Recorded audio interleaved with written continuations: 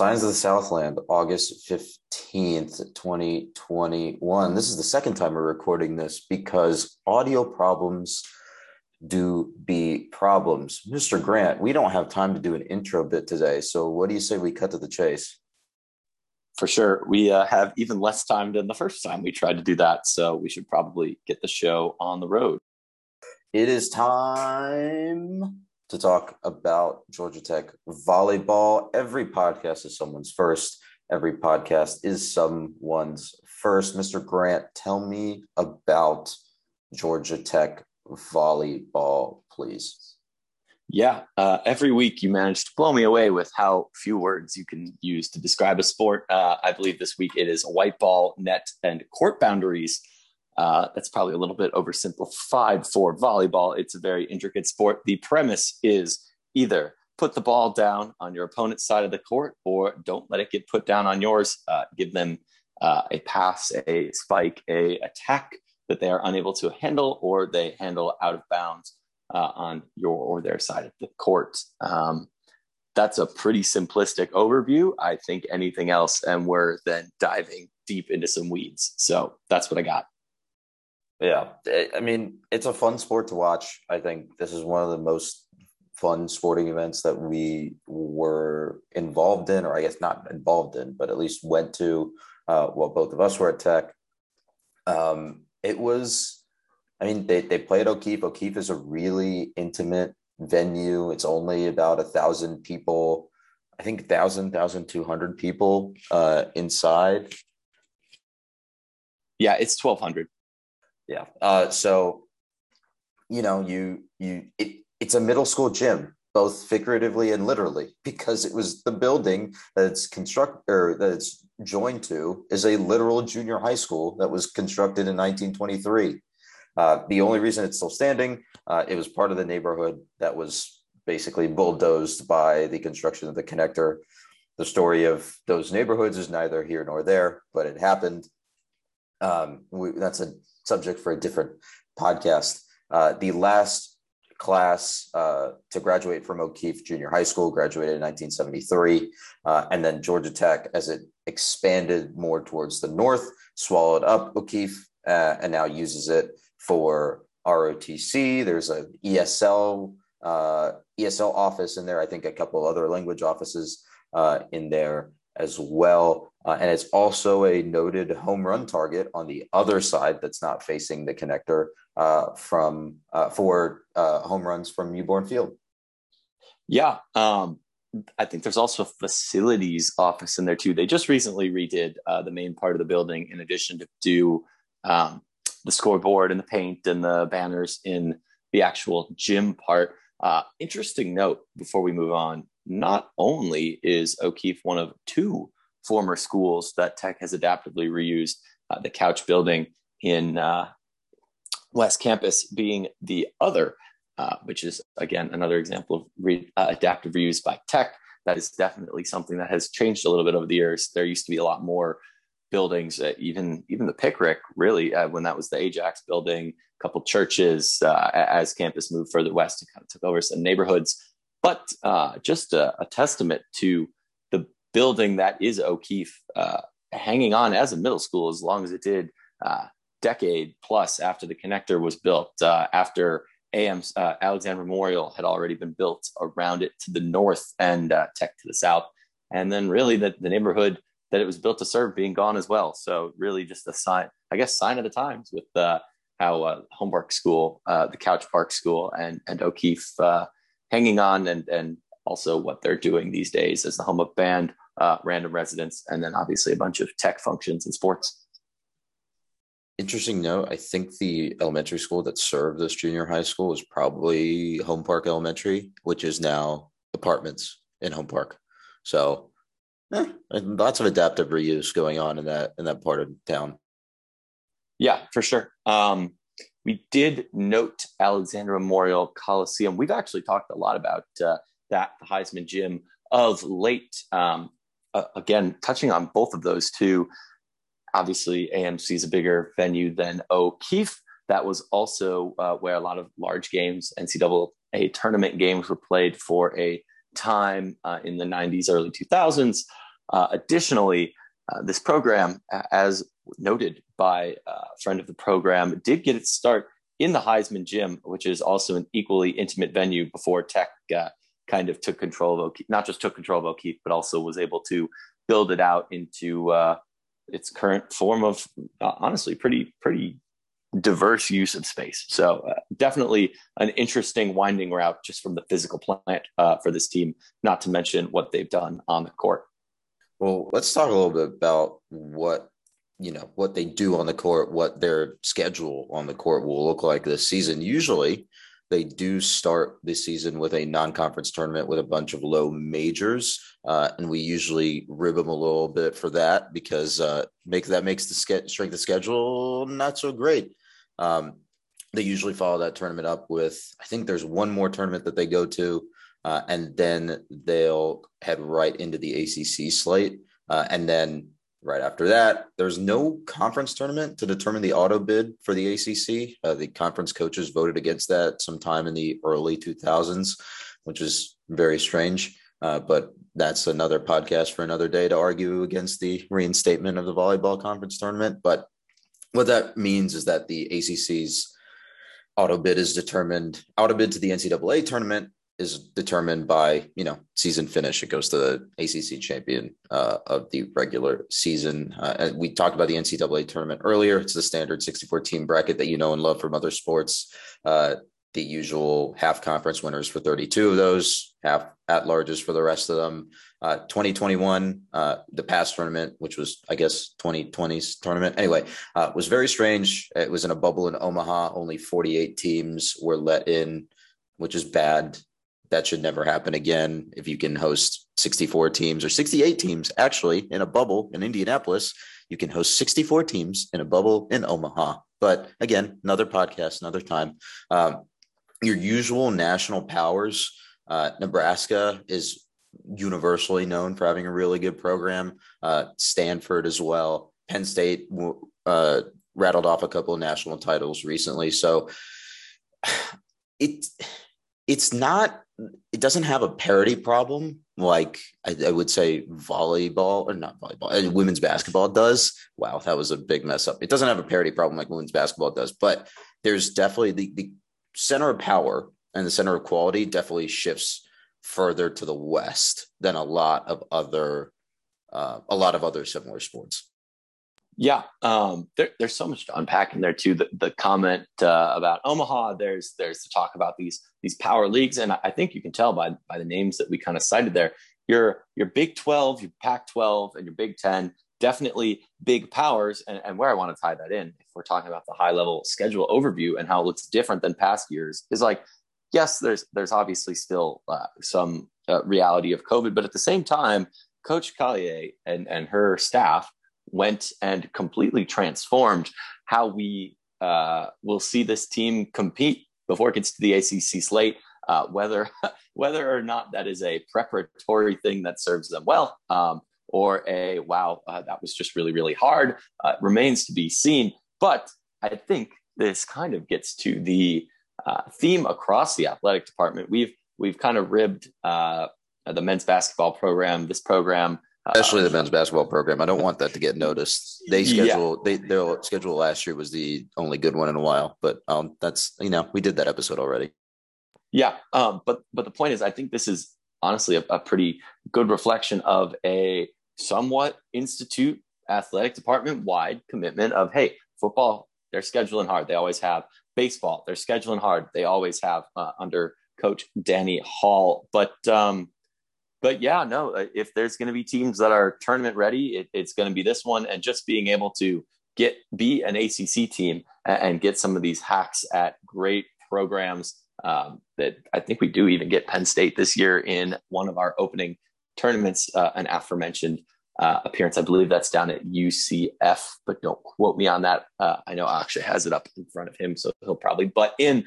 But yeah, no, it's pretty good top to bottom. And whether or not the merits of only giving the auto bid to the top seed are probably a relic of an ACC that a lot like we've kind of talked about softball is dominated by one power that you want to make sure gets in, and we're living at least somewhat recently in an ascendant ACC with a couple more powers. Again, we can dive into that a little bit more when we talk about each team individually. But in the past, hey, the ACC has been a 1-2-3 bid league. And even with 48 teams only in the tournament last year, we showed out pretty well. So with Tech on the rise and other programs holding their weight, carrying the water, some of the new additions in Pittsburgh, Louisville, Notre Dame, it's really a pretty competitive conference. And I think that'll reflect better on our ACC slate than, say, a past team a la 2016 or some of the pre-expansion teams that may have been pretty good, but just not getting the crack because of strength of schedule. Just wait until the next round of realignment. Am I right? Am I right? Am I right? Ha, ha, ha, ha, ha, ha, ha. So funny. Okay, boo. I have the schedule in front of me, so we're going to read it off here if I can get my mouse over to the right part of the screen. Next week, they start off with a scrimmage versus South Carolina at home. That is obviously a scrimmage. That's not going to count for strength of schedule. Then it's Penn State in UCF. They'll play UCF at UCF. This is all part of a tournament. They'll play St. John's as part of that UCF tournament. And then they'll head to California to play Long Beach State, UCLA, both in another tournament. Then they play a Georgia Tech tournament where they're hosting Mississippi State, Indiana, and Oklahoma. They have a neutral site versus Arkansas in Raleigh, which is weird, but that doesn't have a tournament attached to it. And then they'll host Athens in September. So that's in 3 weeks. They play X number of games against some pretty high level competition. I mean, you got some Big 10, Big 12, some of the, I don't really know how the SEC shakes out in terms of volleyball this year, but you're hitting some powers, especially in Penn State and I think UCLA too. So that RPI, that strength of schedule this year is going to make us look really good, but hopefully you need to pick up a couple wins here early on to make sure you got your mind right for the back half of the schedule in the ACC slate. Yeah, for sure. And definitely something to note. We do really see in a normal year, it seems like we play Arkansas and a lot of times UGA, NC State in that weird intro team. So it'll be a great way to judge against a relatively consistent appearance on our slate in the form of Arkansas. Hey, maybe the coaches are friends. Maybe they all just have a thing that works for them, but not only being able to compare ourselves to ACC teams, but also a couple out of conference teams, Arkansas and UGA, that we get to see at least a little bit more often than, your average non-conference slate team. Let's talk a little bit about the roster. And I think this is another situation like women's basketball where you have a lot of people from last year's team coming back. And I think we talked about this before we started recording the first time. The entire starting lineup from last year, or the final starting lineup, is back. So you have Maddie McKissick, Julia Bergman, Maddie Tippett, Kayla Kaiser, Michaela Dowd, Mariana Brambilla. Most of those gals are seniors or juniors heading into their one of their final years of competition, final years of eligibility. It's another team that has adopted that get old and stay old mentality. And I think that's something that we need to give them credit for, because this is a really, really stacked roster. When they are firing on all cylinders, they are a dominant force in the ACC. Yeah. One thing I would asterisk a little bit is we don't really know if they can stay old yet, because this is really the same core that we've seen. And granted, Dowd, Brambilla, and then Bergman a year later came in as freshmen who were extremely competent and excellent players, all freshman type honors in the region, in the conference. But at the same time, you've had players like Kayla Kaiser, Maddie Tippett, who have gotten better while they've been on the flats. Again, with COVID and some of the eligibility stuff that's happened there, you don't really know exactly how it shakes out. But if any team in recent memory in the Tech volleyball program is going to see this quite excellent slate that they have and be able to do something with it and make a name for themselves, play around in these in these rankings, it's going to be this one. Yeah, absolutely. I think there's a lot of freshmen that they brought in this year too, and even last year that are still taking that extra COVID year. They're still freshmen by eligibility as well. The weird thing about volleyball, I think, is it's hard to evaluate some of those recruits because it's very hard to find information. It's the same thing with softball, where there's just, I mean, you're probably more plugged in than I am when it comes to softball because your sister was a recruit. But at least for me, it's not like I can go online and sort of look up film of volleyball players and do some sort of scouting to give you more information. But I think the good opportunity that we had last year that kind of comes up again this year is that we did get to see a couple of these players rotate in as injury replacements and sort of rotational pieces as the season went on. And one of the ones I want to spotlight is Isabella D'Amico, who was the starting setter in place of Maddie McKissick when McKissick had I think it was a foot injury to start the year last year. Yeah. And that's really an interesting thing to jump off of. Obviously, neither of us being professional talent evaluators in really any sport. Yeah. There's only so much that we can do there with what we're given. There's obviously some form of recruiting sites that are out there, but who's to say what's the separation there on a lot of levels? It's kind of we have to kind of accept what we're given here as we roll in.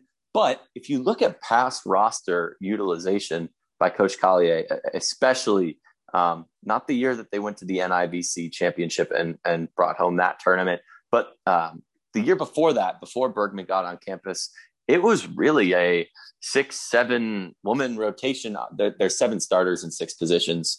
Volleyball, basically, it's your first sub, your defensive specialist type thing is also technically a part of the starting lineup. But outside of those 6 or 7, you didn't really see a lot of games where Tech was playing a ton of players.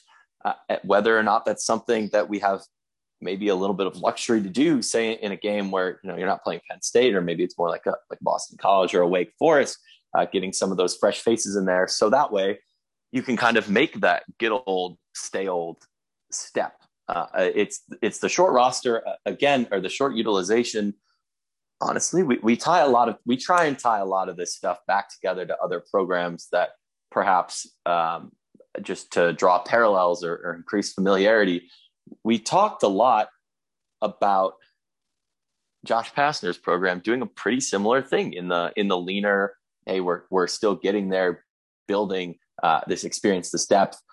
Fair, he does it. He still does it to this day. I don't think it's Yeah, absolutely, he does. But it's something that we can. It's really a luxury when you don't have to do that. And I think we're getting to the point with this program where, hey, there's more options. And it's, again, something we've seen with women's and men's basketball, being able to diversify some of that talent, that rest. And really, I think just getting back into the normalcy of not having three game weeks and the uncertainty of when the next game is going to be played after that initial fall slate. I think given a normal season, it'll be a refreshing return to form, perhaps a la 2019 and that tremendous run that they finished the year on there, in order for this team to, make some magic happen. Yeah, I want to touch on those. I want to go back to that freshman class one more time, just because I also want to talk about the recruiting strategy here. Volleyball, I think, is a sport where you see a lot of international talent also come in. This ties back to watching the women's indoor volleyball final in the Olympics, right? You're looking at a lot of those American players were from the U.S. college system. But if you looked at those rosters from a lot of those countries, you're still seeing a lot of college players, right? You're seeing a lot of players that came through the college system. I'm bringing this up specifically because the thought I had in my mind when I was watching that Brazil versus the U.S. women's final is that it's going to be really weird in a couple of years, maybe 24 or 28, when a chunk of that Brazil roster is made up of Georgia Tech people. And it's possible, right? You saw Bergman playing for Brazil during the tail end of her pre-college career. Brambilla, I'm not an expert on the rankings here that come into play, but I'm sure she's on the radar of that team. And you have two coaches who pride themselves on their Brazilian heritage and go into Brazil on recruiting trips and make and promote the Georgia Tech brand, promote the Georgia Tech volleyball team, and have been doing a really good job of grabbing recruits from that area. I think in terms of historic volleyball power, prowess, whatever you have it, having Coach Claudio on staff, being a gold medal winning coach with Brazil, Coach Collier being one of the best to ever come out of Brazil and play, and clearly knows her stuff, has a very successful top to bottom program that attracts these recruits. Bergman from Germany by way of Brazil, honestly, based on the conversation and the narrative, it sounds like Brazil is, for all intents and purposes, her go-to in terms of identifying. But also, Brambilla, like you said, there's a legitimate connection, right, in the form of these coaches, in terms of these players that have had success, the allure of the crowd and the education that you get. But now there's the thing that's been missing the last 4 years is they can say, hey, we did the thing. We went to the tournament. We were successful. We won this other tournament in the year, even though we got snubbed in 2019. You really can't script a better offering for, say, somebody that's interested in coming to play, and the legitimacy of being able to say, like, hey, like, we've done it. This is our program. We will help you succeed here. You'll find what you can offer that same thing to an international or an American player, where you can say, like, hey, like, this is our Georgia Tech experience. This is the staff and the support you're going to get. You know, not to just be like, this is the greatest place in the world for every volleyball recruit ever to wind up. But I sure think they've got at least a compelling argument. And to draw another parallel, this is what the women's basketball program is doing too, right? They all also have invested heavily in recruiting international talent. So these kinds of themes actually, more than you would think, run through the program. And it's really interesting to see how these things manifest themselves in different ways across the entire athletic department. I know we have to move on. And I know you have something else to say on this, but I just wanted to touch on, while we're talking about another theme here, another theme across both volleyball and men's basketball and women's basketball is also transfer talent, right? Nicole Drunick is coming in this year from Nebraska. And we talked when she was originally announced as an addition to the roster about, well, how much do you trust Nebraska's talent ID on how good she's going to be? And I mean, I certainly trust Nebraska's talent ID a whole lot, especially if you look at their recent track record, right? Yeah, for sure. Again, a similar conversation we had with softball and trusting Michigan's talent evaluation and the like of that.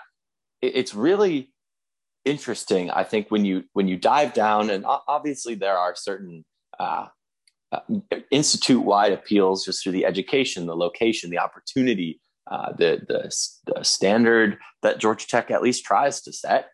But the parallels you can draw when you dig down, when you look at, hey, how are football, softball, volleyball, basketball all attacking this portal? How are, we could say, talking internationally, if you look at who's representing Georgia Tech on the Olympic stage this past year, particularly in the swim program, which was, I believe, 3 or 4 of our representatives, those are Brazil, Malta, and a couple Turks. Like that.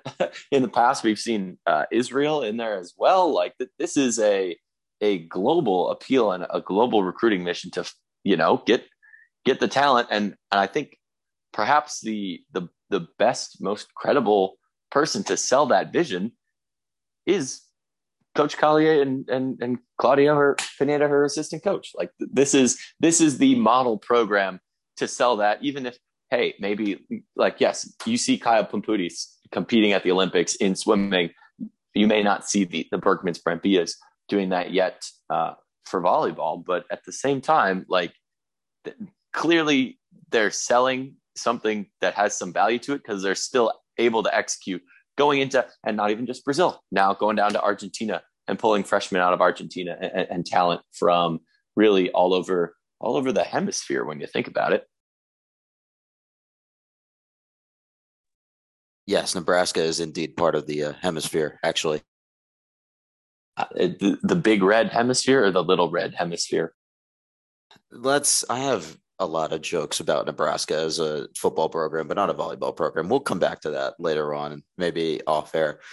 Let's move on. Let's talk about some outlook for this program in this year. We sort of talked about, or we definitely talked about how they made the tournament last year. But I think one of the important things to note is that with the reduced field, they were one of the last teams in. If it was a normal year, they would have been pretty comfortably in. And I think that's an important thing to note. But with the reduced field, they were one of the last four in, if not the very last team in.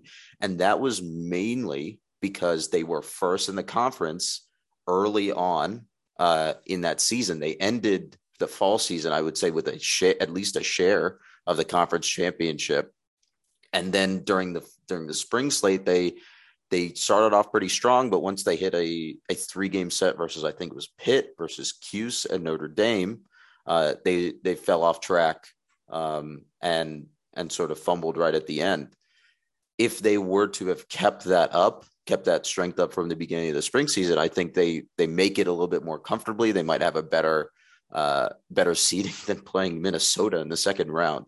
But where are we seeing this team this year? I think it's important to set our expectations appropriately.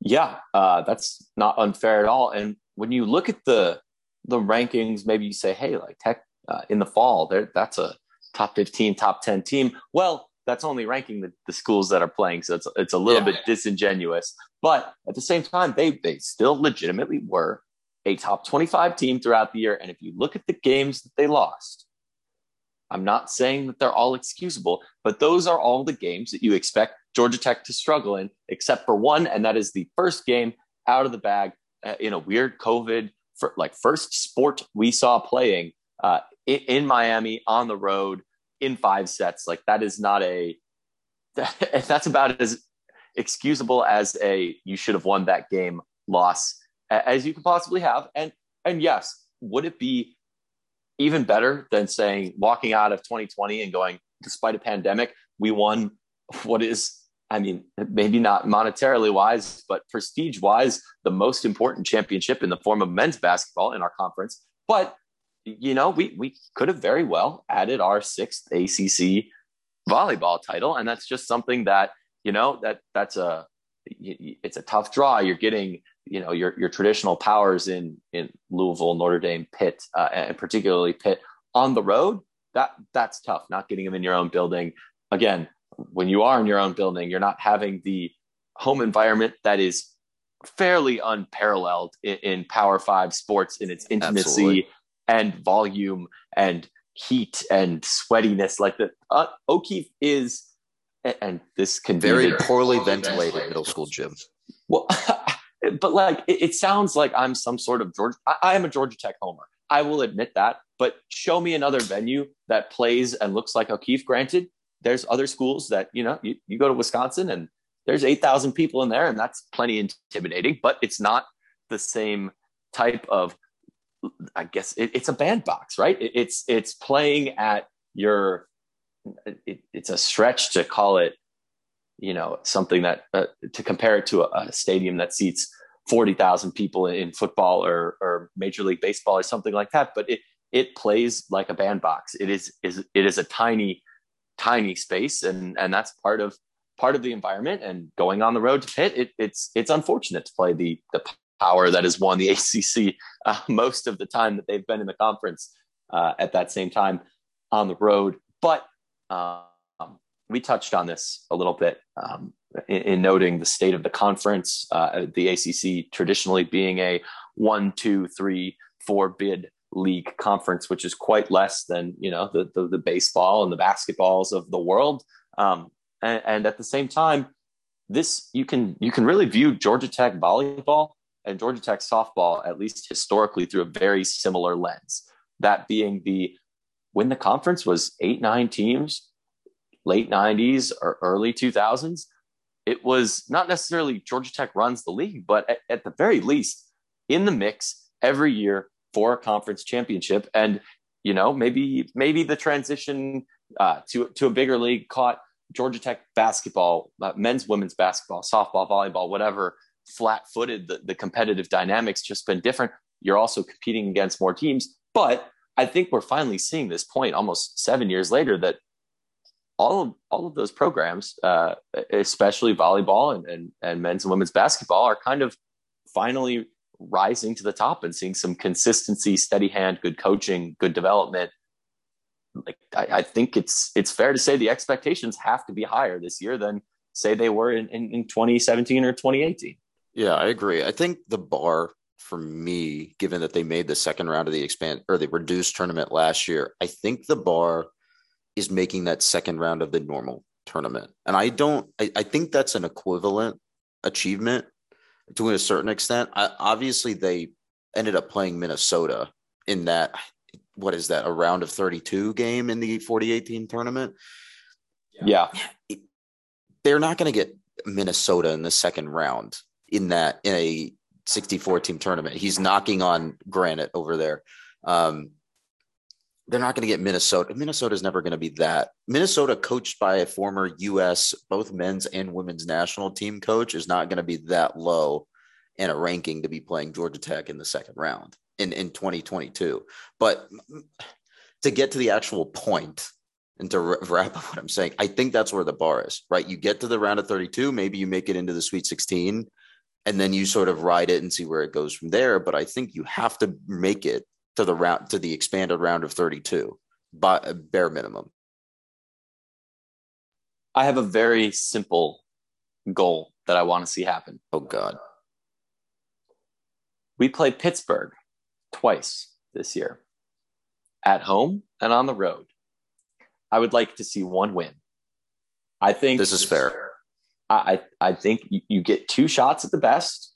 If you're winning at least one of those games, you're in the conversation for a conference title. You, quite frankly, the time to act is now for this team. Like with where their talent is, with the experience they have between a 2018, we're just happy to be here in the NIVC. The 2019, we are women on a mission who got snubbed from the tournament despite finishing second in the conference. Yada yada yada. Bad loss to Kennesaw State. Whatever, and taking home that banner, which hopefully there's a banner this year. I'd be sad if there wasn't. And then last year being, hey, this year we put our money where our mouth is. We went 7-1 in the initial slate in the fall, took care of business in the spring against the teams that we needed to beat. And, that consistently earned a bid by being in the top 25 all year. Like it is Georgia Tech needs to now come out and surprise a team or be competitive in this ridiculous schedule. Obviously, the sheer number of wins probably won't be, frankly, matched. Like if you're not having two tournaments of just, random small market, or not small market, this isn't pro sports, but the low majors, the Idaho States, the South Alabamas, schools we saw regulars on the schedule aren't there this year.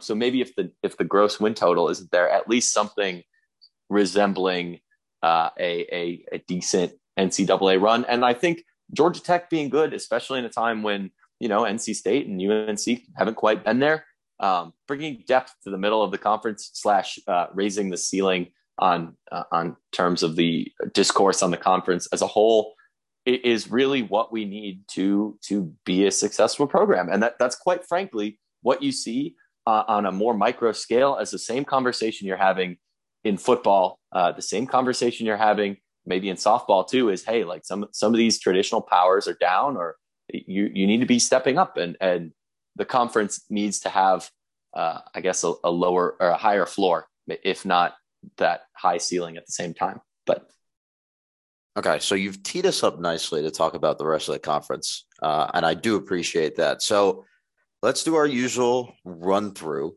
the conference back to front, rapid fire this time, because we are quickly running out of time here. Are you ready? And this will actually be at rapid fire, so I expect you to keep up. This will be much easier to be rapid fire. Let's ride. All right, starting with Duke. Meh. I don't think they're all that great, and I don't see a lot to change that. UNC, they've been down a little longer than they usually are. This is a team that could be an outside shot at the tournament. Usually they find themselves in the receiving votes area, and I think, it's time for them to start putting it together. Clemson's been down a while. We need to handle our 2 games against Clemson. Florida State is a program that is a traditional tourney team, one of the better teams historically in the ACC. They were a little bit lower than they were last year. I don't think that is a sustainable expectation for them to stay at as a program. Virginia. They're bad. They were bad last year. They're probably going to be bad this year. Woof, that is a scathing indictment. Syracuse. Haven't seen a lot of them. They usually give us some trouble. They knocked off Pitt twice last year. They are always good for a random run for our money, even in O'Keefe. Noted Grant family team, Louisville. Louisville, we struggle with them, quite honestly. They handled us last year, and I think I see no reason for that to change this year. They've always had very talented non-rev teams. Just to jut in here and talk about the schedule and how tough Louisville is. Louisville, we'll see them twice, one home and one away. They made the Sweet 16 in last year's NCAA tournament. They were ranked number 11 in the final coaches poll last year. Yeah, I think that's another thing you can apply the Pittsburgh standard to. You got to be once somewhere. Fair enough. NC State, a team that's given us fits in the past as well. We see them quite a bit. I think that they're probably higher end of the conference this year, but not necessarily that top shelf Notre Dame, Louisville, Pittsburgh level. Notre Dame. They're a tournament team. Very simple. I'll add some color here. They made it to the second round of the NCAA tournament last year, and their final ranking was number 24. Tech, for reference, was number 22 in last year's final rankings. We match up very well against them usually, so should be good games. Fair enough. Virginia Tech. Meh. Very simply put there. Miami. I think they're a team that suffered a little bit due to injuries recently. They gave us a scare last year. Again, another team that knows how to go out and recruit. So I think them coming up would be good for the conference. I think they still need to prove it, though, in order for me to believe in them to be a tournament team again. Pittsburgh, who we've talked about a lot. And just before you say your piece, that is number 8 Pittsburgh in their final coaches poll from last year. We'll play them home and away on October 10th and November 19th. If you're in town, that's other than the UGA game, which is sadly in the middle of the Clemson football game. Pitt is probably the team to circle on the calendar in terms of getting tickets to the game, being there, being loud. They will probably be good again. It's kind of funny. Last year's number 8 finish is probably considered a down year for them. So if that's the standard, then I don't think there'll be much off of that this year. No, number 8 on there also put them in the Elite 8. So maybe those rankings are made up of just the tournament finishes. Anyway, Wake Forest. Wake Forest is pretty meh. We throttled them twice, both in their gym. Georgia Tech needs to handle certain teams in the conference, and this is one that they need to just take care of business with. Boston College. The day you can start believing in Boston College non-revenue sports will be a weird day in the ACC. They have to have one, right? Like lacrosse. They got women's lacrosse. Their only fun fact, their only ACC championship is a very lonely men's soccer title in, I believe, 2007. Well, Matt Ryan year 2, you hate to see it. Yeah, they went to the ACC football title 2 years in a row, but division championships are not conference championships. So, oops. Yeah, Matt Ryan knows that all too well. Anyway, I think that rounds out all the teams that we have on the slate here. Anything else before we log off, pack up, and head out? Nah, let's do that soccer. Go buy volleyball season tickets. Follow us on Twitter. Submit your questions. I don't think we've ever gotten a single question, but we'd love to talk about what you guys want to hear. So, yeah, from the rumble seat at gmail.com. FTRS.com via email, FTRS blog on Twitter, the Rumble Seat, classic content mill. Absolutely a content mill. I will also add one thing that I've just forgotten. That is unfortunate. Anyway, I guess we'll see the rest of you later.